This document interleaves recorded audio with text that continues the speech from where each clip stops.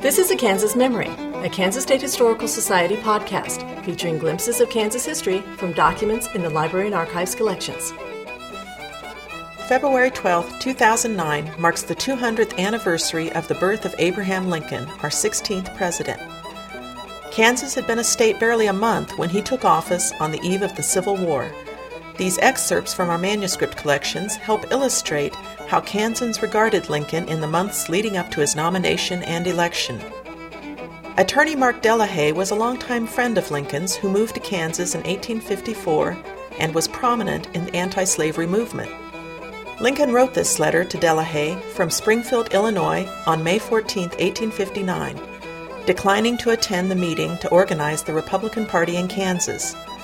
Lincoln was unfamiliar with the town where the meeting was held, Osawatomie.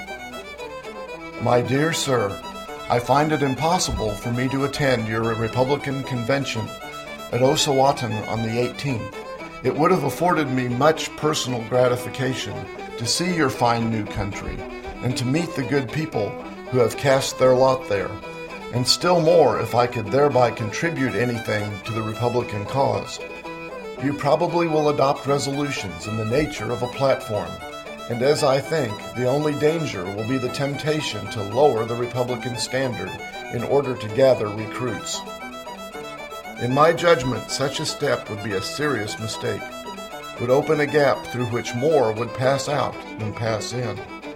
And this would be in deference to Douglasism or to the Southern opposition element. Either would surrender the object of the Republican organization, the preventing the spread and nationalization of slavery. This object surrendered, the organization would go to pieces. I do not mean by this that no Southern man must be placed upon our Republican national ticket for 1860.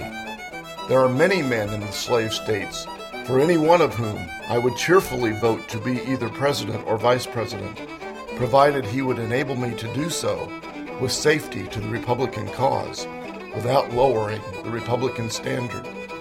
This is the indispensable condition of a union with us. It is idle to think of any other. Any other would be as fruitless to the South, as distasteful to the North, the whole ending in common defeat. Let a union be attempted on the basis of ignoring the slave question and magnifying other questions which the people just now are really caring nothing about, and it will result in gaining no single electoral vote in the South and losing every one in the North. Yours very truly, A. Lincoln.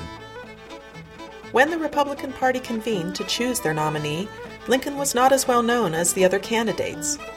In his letter to fellow Free State sympathizer James Montgomery of Kansas, John McCannon welcomes the news that they've selected Lincoln, but acknowledges that he might not be electable compared to more conservative candidates.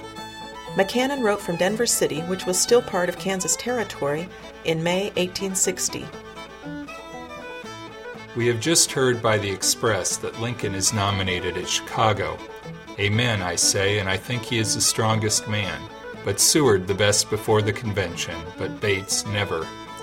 I prefer a clean defeat with Lincoln, in preference to a victory with Bates, so you see I am no politician. Give my respects to all the friends. Yours respectfully, John McCannon. John W. Robinson of Manhattan, Kansas Territory, reacted to the news of Lincoln's election in his letter to Isaac Goodnow on November 12, 1860. First, blessed be the ruler of this universe. His overruling hand has been manifest in all this campaign. The momentous time has come and gone, and our country is saved. The Republicans are triumphant. Lincoln has carried every free state heard from except the semi-free state of New Jersey. The Amboy Railroad was too much for us to fight against. The election was conducted most gloriously. The management suited me to a T, and the result has astonished even our most sanguine friends. Who thought Pennsylvania would throw 60 or 70,000 majority? A doubtful state. Indiana, 40,000, and Illinois, nearly 20,000 majority. I believe no portion of the Confederacy rejoices with a more heartfelt earnestness than the people of Kansas. They do feel, as well as any persons can, and even the Democrats assert, that they are gratified at the result. They believe Lincoln will give us a good administration and be conservative. Mr. Hamlin I have known long and well, and a better man does not live in the party. He is a pure patriot. We shall be admitted probably quite early in the session, as that was the last business done, and will be the first regular business in course at the next session. Our early admission would be of immense importance to this territory. Shortly after Lincoln's election in November, the southern slave states began seceding, starting with South Carolina on December 20th, 1860. Lyman Trumbull, the U.S. Senator from Illinois and a supporter of Lincoln's, wrote to Mark Delahaye from Washington on December 14th, strongly expressing his opinion that Lincoln should not allow the southern states to secede. I appreciate your efforts and sacrifices in Illinois and elsewhere during the recent canvass, and hope you may reap your reward in a generous endorsement by your fellow citizens wherever you are known. It would give me sincere pleasure to see you in the Senate from the new state of Kansas, and if I have not done what you have supposed I might to bring about such a result, it has not been from want of inclination to serve you, but rather because I have not seen how I could with propriety interfere to do you any good. The secession movement appears somewhat formidable from the fact that it is feared the President is in complicity with the disunionists. If he would do his duty by protecting the public property and enforcing the laws, I should apprehend but little trouble. As it is, I have no idea this government is to be disrupted and broken up, but it complicates matters when an administration betrays its trust. South Carolina will doubtless resolve herself out of the Union, but that she will in fact get out I do not believe. The laws must be executed at all hazards and any cost. If one state is permitted to secede, the government which remains would not be worth a straw, because the principle would be established which would enable any other state to go out at pleasure.